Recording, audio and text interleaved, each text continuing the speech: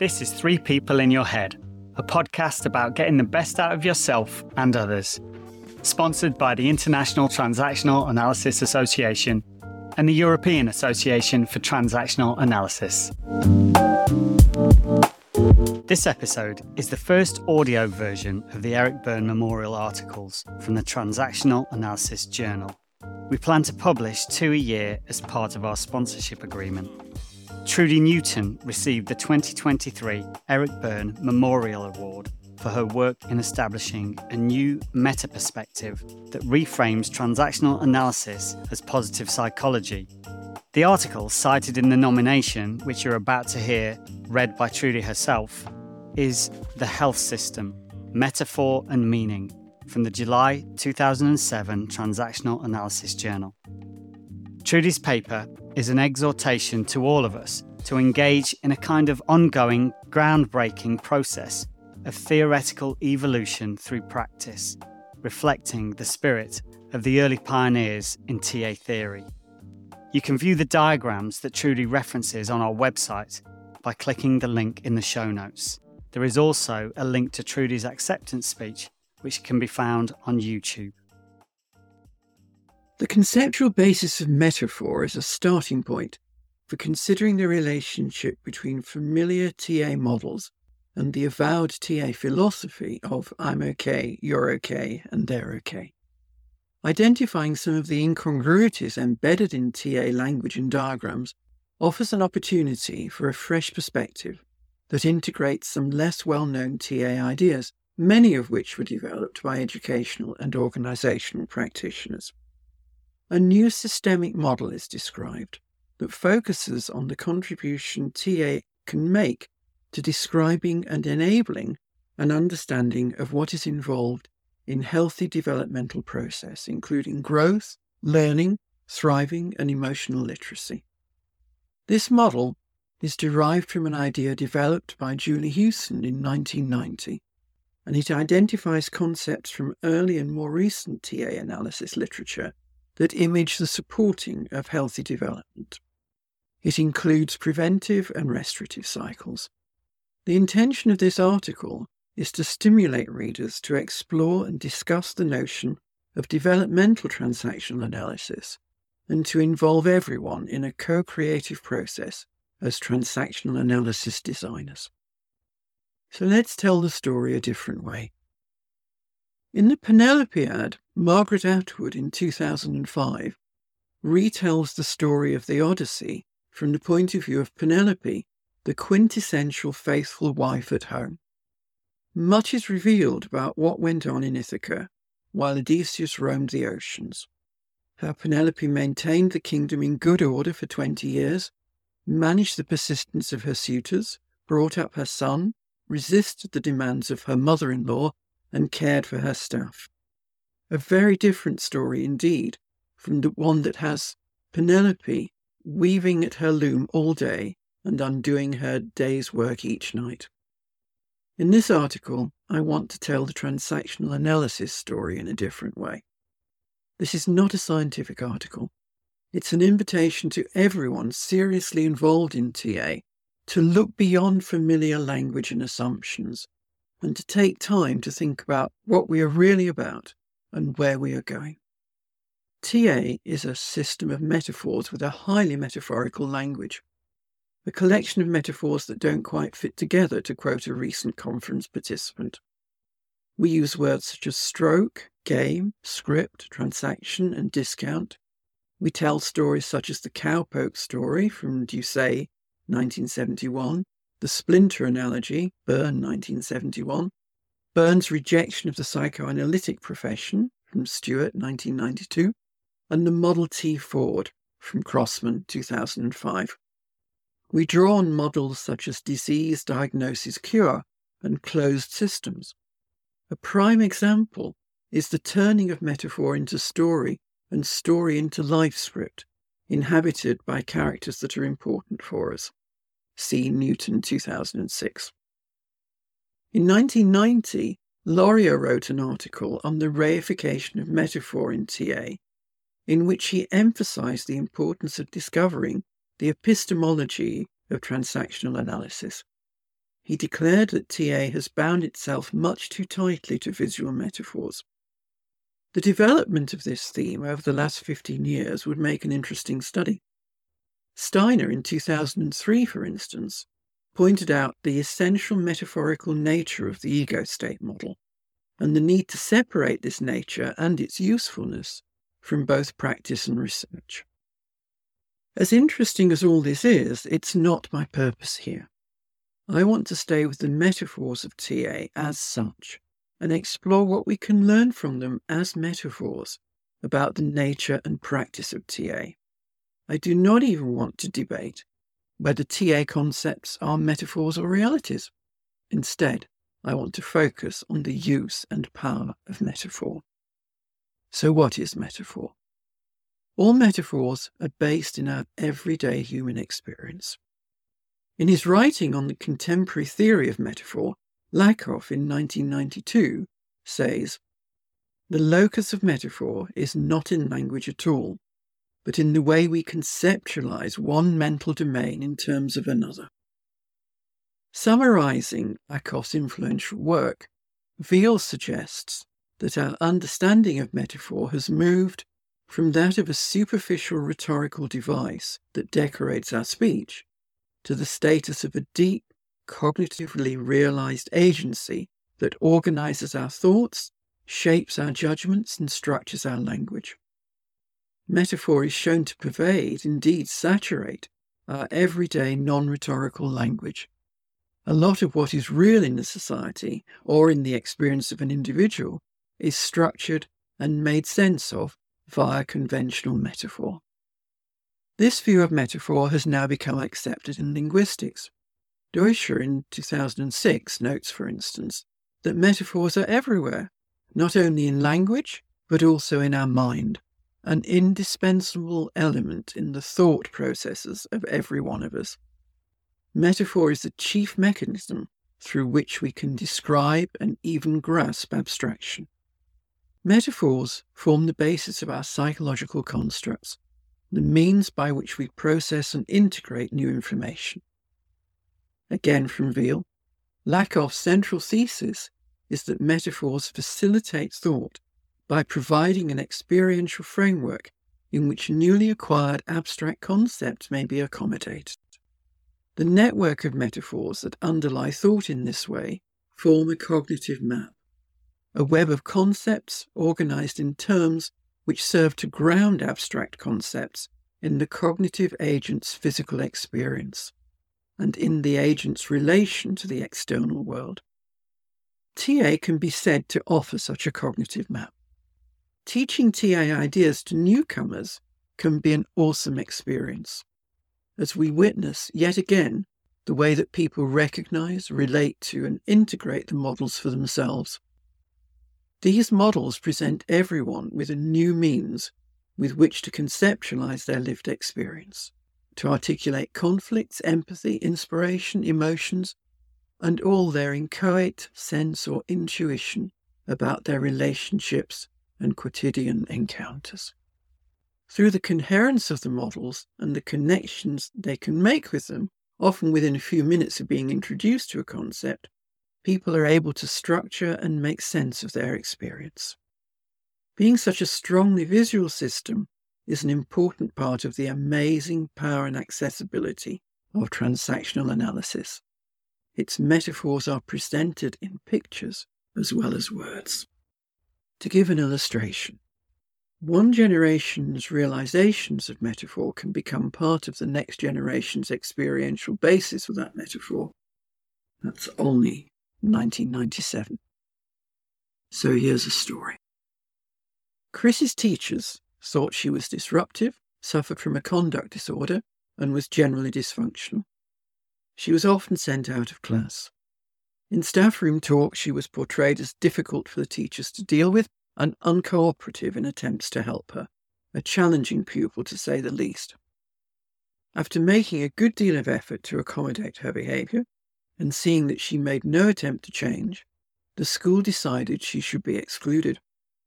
So Chrissy decided that she would bunk off, or play truant, anyway, when the exclusion term was over. Her mum had her own problems and did not seem to care.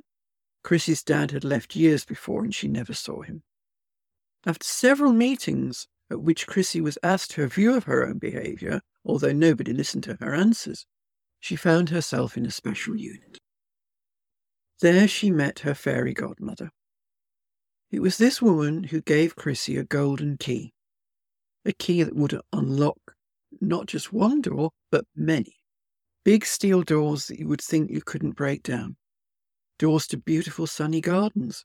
Doors that opened onto roads and pathways that invited you to follow them to exciting places. This key was a strange shape. It looked more like a keyhole, but with 3 rings. Chrissy took the key and used it everywhere she went. At first, it took some practice to get it to fit so that she could open whatever door was in front of her, but soon she learnt what made the key work. At school, with Mum and her brother and sister, even with her friends. Then a strange thing happened.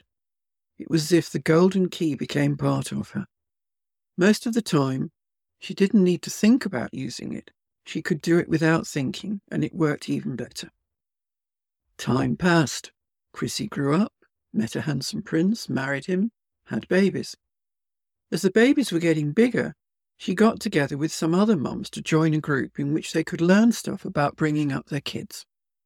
And one day, when she was sitting at the back listening to the talk, she saw her golden key being shown to everyone in the group. She was astonished, although much too shy to say anything in front of the others. But later she stayed on after her friends left and spoke to the tutor. Those 3 circles, she told him, changed my life. Why am I telling you this story? You may have read it in the light of some common but probably unrecognized metaphors. Life and learning is a struggle. Understanding is a gift. Both are examples of conventional metaphors with which we map from one domain of experience to another. And the story is told from a basis of belief in the accessibility and empowering nature of transactional analysis, even at a very simple level. This affects not only how it is told, but how it will be heard. So whose story is it? Chrissy is not her real name, of course, but the story is essentially true. It was told to me by the parents' group tutor after it was told to him by Chrissy as part of her personal narrative.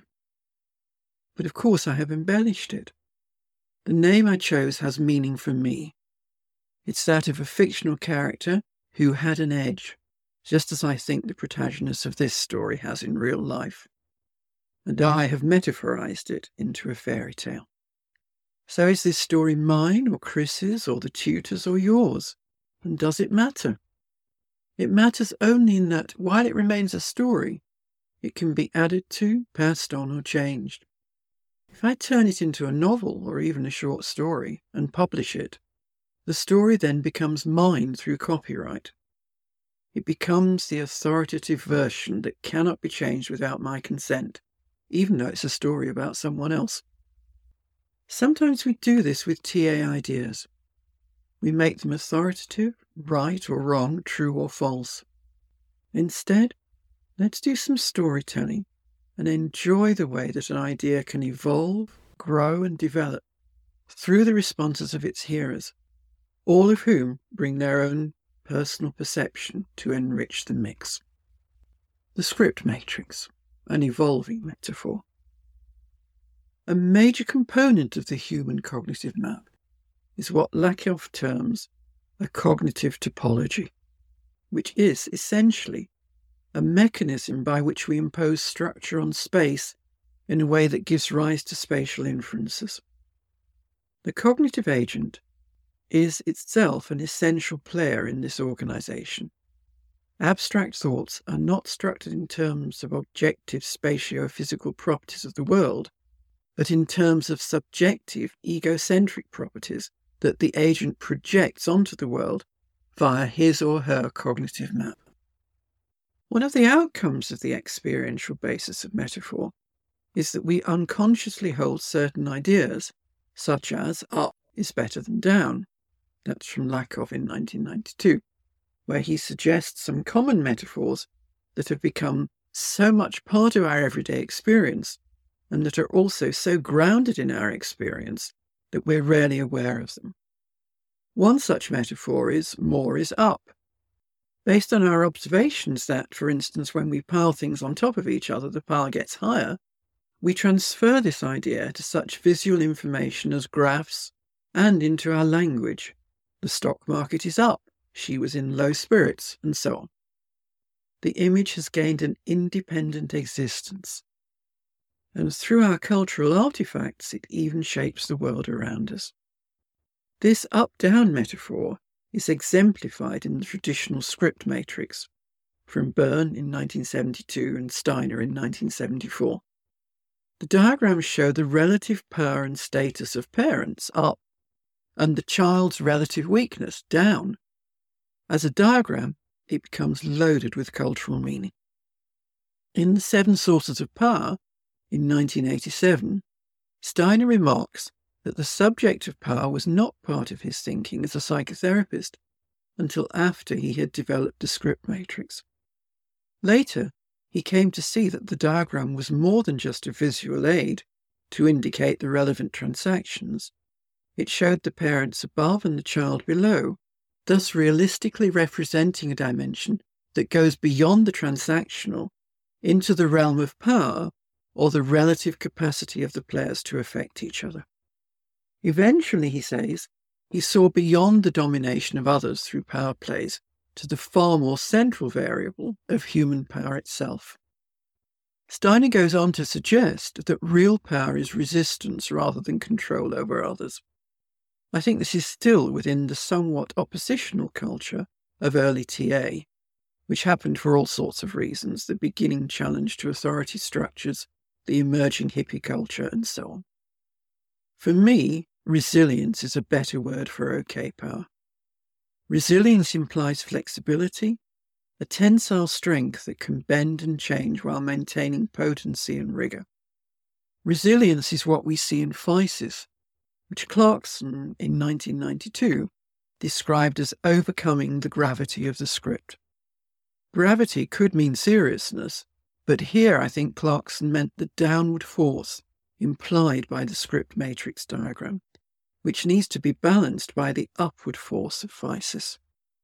Resilience, or physis, is greater, to extend the metaphor, when it's shared and reciprocated. Quotation from the Bible: "A threefold cord is not quickly broken," from Ecclesiastes. As we learn the norms of transaction analysis language, we take on the culture of which they are a part. We acquire a powerful metaphorical system that both offers us a cognitive map and determines how we can use that map to communicate.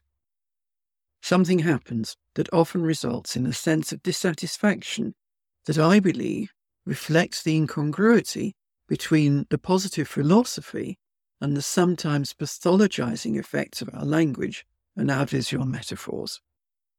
We draw attention to deficit rather than strength, and in doing so, we increase the chance that this will happen again.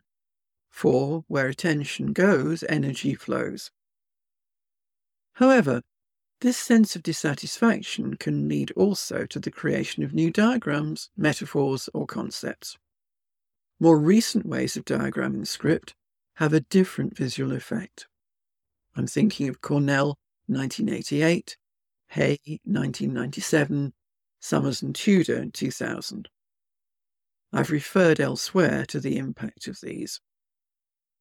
Summers and Tudor took up an idea included in Cornell's 1988 article and drew the script matrix on horizontal lines, the two sets of stacked circles on either side, representing all female and all male influencing people for the child. The arrows are drawn both ways to indicate that the process of script formation is interactive.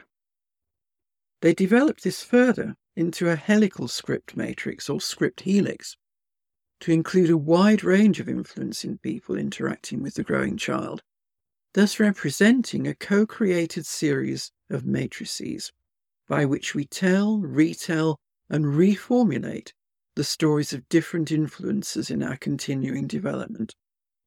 These diagrams model a co-creative process. The visual impact of each is profound. That's from Newton 2006.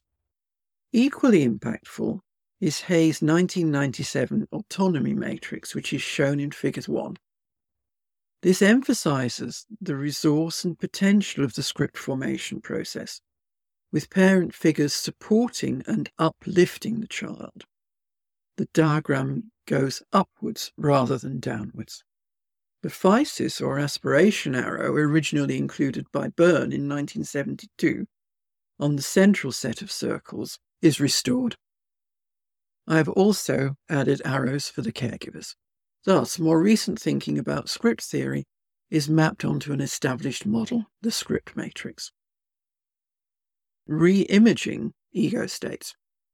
Summers and Tudor, in 2000, proposed that we can be more flexible in our approach to the most central of transactional analysis models, ego states. They suggest we view the ego state model as a system of relational possibilities and probabilities, as a way of describing co-created personality. An example of doing just this by mapping recent thinking is the cogent and well-argued plea for a reconsideration of the ego state model by Barrow in 2007. He asks, how would things have been different if Berne had drawn the model the other way up? That is, with the child at the top of the stacked circles and the parent at the bottom. He says, by reversing the parent and child ego states, there is a recognition that in healthy individuals, the parent wisdom, security and surety both ground and uphold the desire to be alive, which is energized in the child ego state and mediated by the adult. It is as if, symbolically, the parent ego state is the solid base from which the hopes and aspirations of the child lift the whole individual. As an educational transactional analyst, I want a model that describes what I seek out with others, one that captures anticipated transformation through in-the-moment action and reflection with an authentic okay regard for one another. The CAP model best symbolises this. By inverting the metaphor, its growth-provoking potential is more fully revealed. That quotation is from Barrow 2007. Such reconceptualizing is an instance of transactional design from Summers and Tudor 2000. It both articulates something that we already sense and offers an opportunity for further new thinking. Drawing models in new ways brings to light new insights and a clearer recognition of something hitherto half perceived. Many educational practitioners work with systems as well as individuals, and while they may well do crisis intervention and problem-focused work, they also aim to create positive, resilient, resource-based cultures in parent groups, preschool, and formal and informal education. Such interventions will have features that may be missing from clinical work, such as political perspectives, multi-party contracting, and mainstreaming TA analysis as a language for whole communities. An important aspect of this endeavour is that it will be preventive as well as restorative. Some existing examples are described in the following sections. Healthy development. In 1990, Houston presented a diagram in the ITA News that she called a heuristic systems model of TA. This is shown in Figure 2. While acknowledging that the concepts included work at different levels of abstraction, she offered it as a creative way of linking the jigsaw pieces together, and a way of conceptualizing treatment planning from which it's possible to generate interventions because it shows that treatment can take place from any number of points in the system. Nearly 10 years ago, I began to introduce this model as a guide for educational trainees who were thinking about child development in terms of transactional analysis. We soon found that, while it was useful in itself, the heuristic system was much improved by adding the corresponding positive versions of the models and diagrams that were developed more recently by educational or organizational practitioners who asked, how would it be if things were going right? We also added, rather loosely, the developmental stages as a further aid to thinking about interventions. That's from Clark and Dawson, 1989, and from Pam Levin, 1982. The resulting diagram has been shared with many training groups and workshop participants since then, with further adaptations made as a consequence. This process of updating and development of the diagram continues. The diagram presented here, which you will see in Figure 3, represents the current image. It may well be changed further in response to comments and feedback on this article. The effect on group members of seeing this diagram for the first time, or seeing it being gradually built up during a workshop presentation, frequently results in a significant shift in understanding. Putting the positive versions of models alongside the more familiar diagrams suggests an insight that may lead to a reordering of internal constructs. Typically, people may comment, I now see my practice in a different way, or I feel a sense of relief, or satisfaction, or liberation. I propose that we have a real need for such new models and metaphors within our language system to convey the full meaning of our philosophy and practice as transactional analysts. Elsewhere, I've written about this diagram as a background or framework for educational transactional analysis practice. There, I focus on the connections with current work on child development and on the practical application of the cycles in framing educational interventions. For the purposes of this article, I will simply describe the concepts illustrated and how I believe they link together. As I describe the concepts around Figure 3, I invite readers to look afresh at the meaning conveyed by the familiar terms and familiar diagrams that we use so easily. Consider what is being discounted, both in the images and in the terminology of the traditional models. How are you affected by the possibly less well-known alternatives described? In Figure 3, Hewson's model forms the central cycle, numbered items corresponding to the numbered stages in Figure 2. So as I describe the stages from 1 to 8, I introduce some alternative concepts that make up the resilience cycle, which is represented by the outer line. So firstly, the original symbiosis. This term implies a situation in which two organisms are mutually dependent. Technically, in biology, a state in which one cannot exist without the other. In our individuated Western society, this carries highly negative connotations. Williams and Brown in 1978 proposed normal dependency for the mother-child relationship. We can see this on the diagram at A.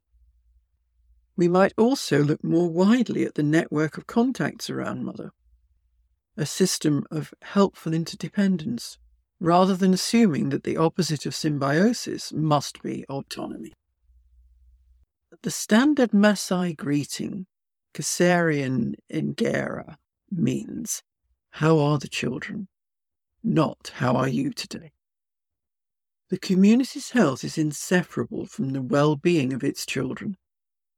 Recently, I attended a workshop where the presenter, a South African, introduced the Zulu word Ubuntu, which can be translated as, I am because you are.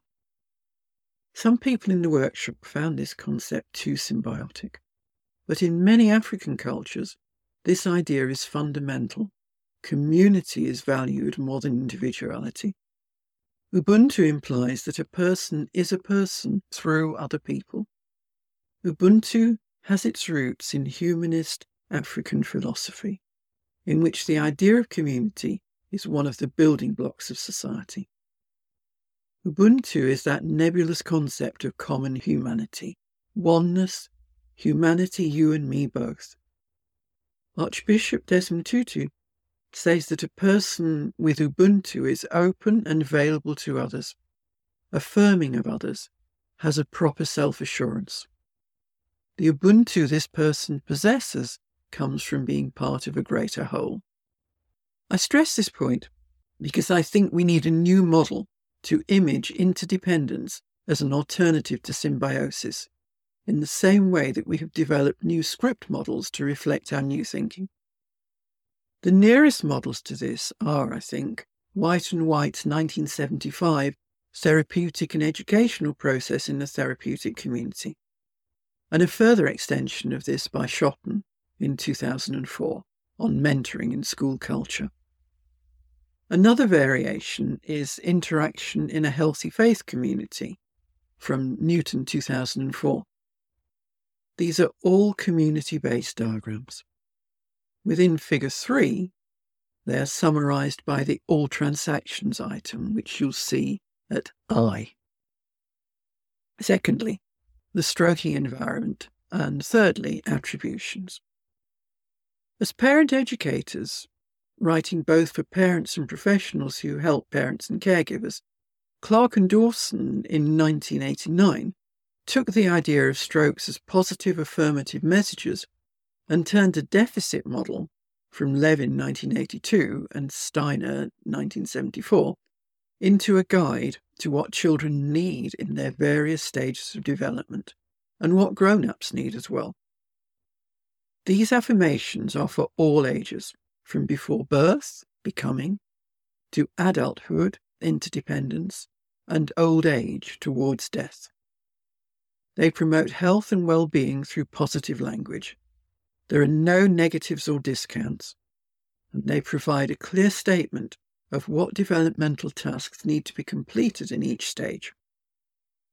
Because the underlying belief is that we can revisit a stage and get what we might have missed on the first or subsequent time, this is an optimistic model, reassuring for parents, teachers, and everyone concerned with human growth and development.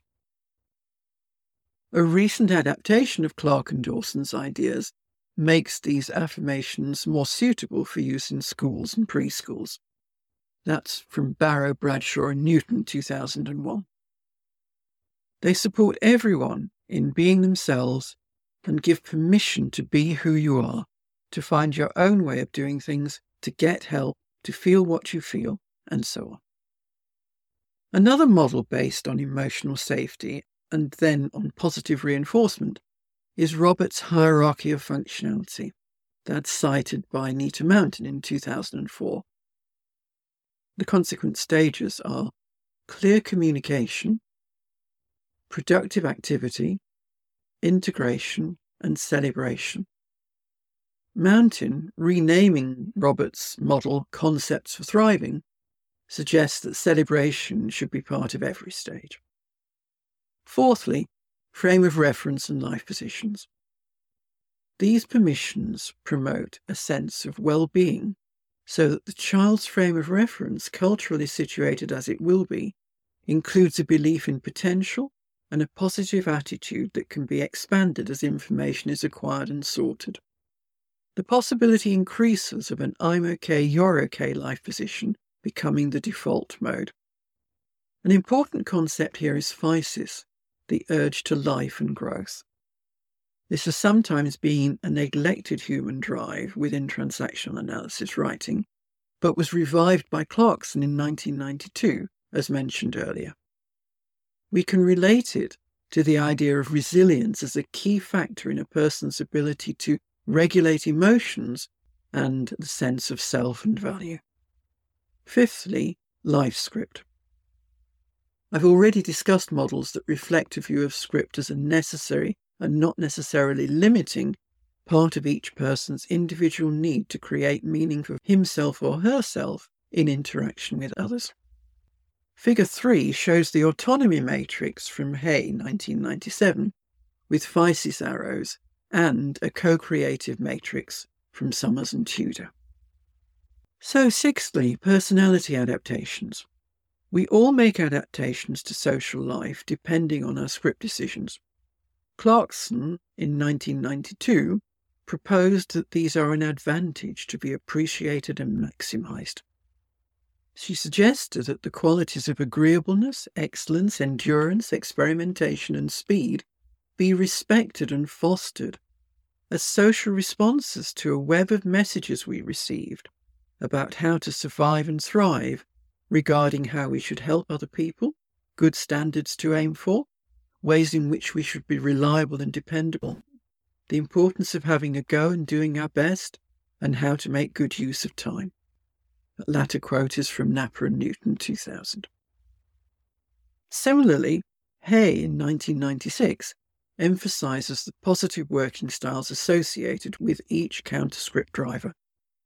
Drivers can be strengths that we learn to use to our personal and mutual benefit, for example, in team working and creating positive institutional cultures.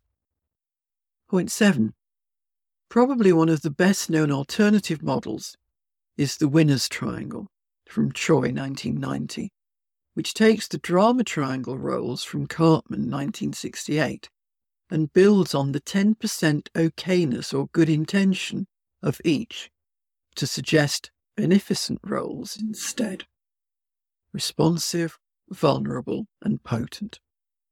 Others have suggested positive versions too, and Hay in 1995 proposes turning the triangle onto its base, thus symbolising groundedness and potency in interactions. Barrow overlays the drama triangle with the three-cornered contract from English 1975 to show how clear contracts can prevent game playing. Legurnik in 2004 takes these ideas a stage further to present her triangle of social roles: the guide, the helper, and the beneficiary. She explains how stories can enable children to choose positive relationship models and so move toward personal growth and autonomy. A child can be the hero of his or her own story, benefiting from the help and direction given by others and learning to offer help and direction to others too. In this reading, healthy social development is set beside the transference drama of the original triangle. Point 8. Rackets and the racket system. Following Zalcman's suggestion in 1990 that we need a positive version of the racket system, I maintain that this system is a blocked learning cycle in which new experiences are filtered through negative script beliefs. That's Newton 2006. As children, we also learn good experiences, collecting data and creating our own theories about the world, thus internalising a positive system based on these experiences and reinforced by positive memories of similar experiences. Since both systems are laid down in childhood, we can learn to make the latter our natural custom. Part of this learning system is the practice of empowerment, from Clark and Dawson, 1989, or accounting from Temple, 1999 and 2004. By taking account of problems and difficulties, their significance, the options available, and our personal ability to solve them, we build solid experience on which to draw from childhood onwards. Interesting also here is Martin Seligman in 1995, writing about the optimistic child. In addition to these 8 stages just described, I've added a transaction diagram to represent the free flow of positive interaction. The functional fluency model from Temple 1999 and 2004 is derived from the ego state model. Its focus, however, is on the movement and flow of behaviour, 9 behavioural modes with terms that convey active functioning. Following Clark and Dawson, Temple names positive control as structuring and goes on to name the positive mode of socialisation as cooperation, and here and now processing as accounting. The emphasis is on active words, the naming of positive control, positive adaptation, and the phrase functional fluency itself convey a dynamism and vigour that's missing from the basic ego state model. The aim is that teachers, by being themselves and transacting in functionally fluent ways in the classroom, will foster in pupils the creativity and ingenuity needed to solve problems and encourage a spirit of cooperation and responsibility. I believe this model is significant not only for teachers, classrooms and pupils, but for everyone. I call this complete cycle of optimistic models the resilience cycle. That's the outer ellipse in Figure 3. Within are two other cycles. The preventive cycle. This first cycle, from birth to age 7, or from symbiosis to script formation, offers guidance for parents, caregivers, and really for everyone, on achieving healthy early development, including emotional development. Recognizing what is needed means not only aiming to get it right, but also being able to offer appropriate care so that children can fill in the gaps left by home care that may be inadequate for whatever reason. Workshop and training groups have suggested other names for this cycle, such as promotion cycle, cycle for thriving, and physis cycle.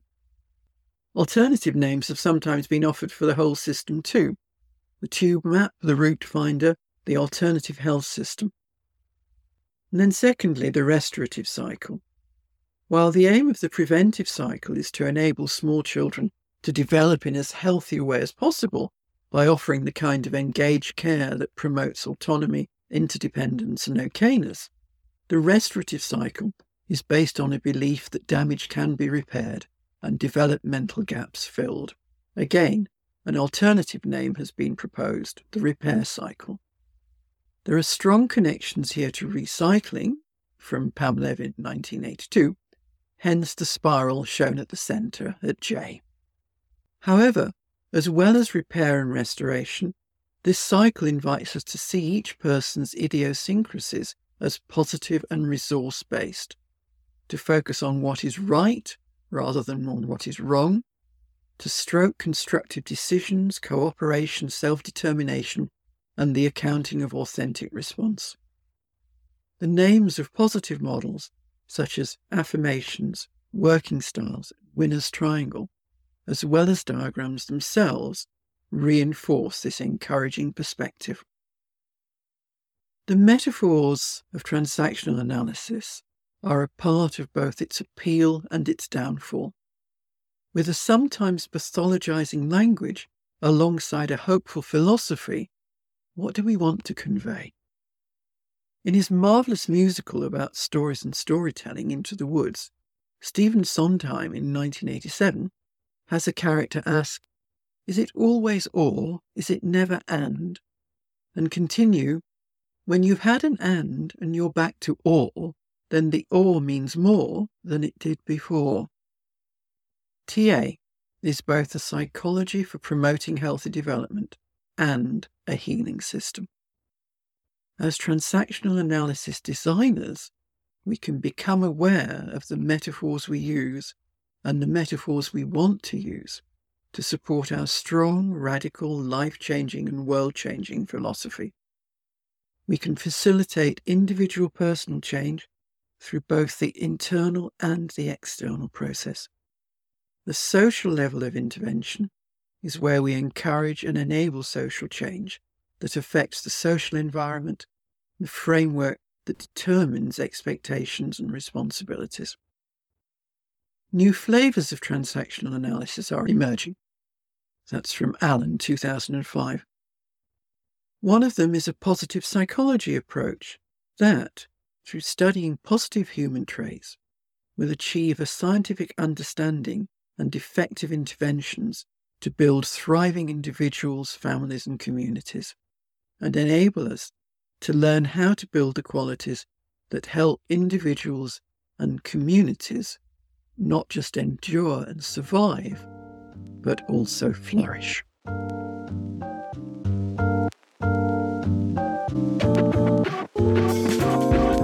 As always, if you found anything in today's episode interesting, please feel free to reach out. You can visit our website, which has lots of information and resources, transactionalanalysispodcast.com, You can connect with us on all major platforms such as Instagram, Twitter, LinkedIn, and Facebook. And you can email us at info@transactionalanalysispodcast.com. If you aren't already, please follow us wherever you get your podcast from. Thanks for listening. This episode is sponsored by the International Transactional Analysis Association. You can find out more information on the ITAA at www.itaa-world.org/ITAA-membership-benefits. And the European Association for Transactional Analysis. You can find more information on IATA at www.eatanews.org.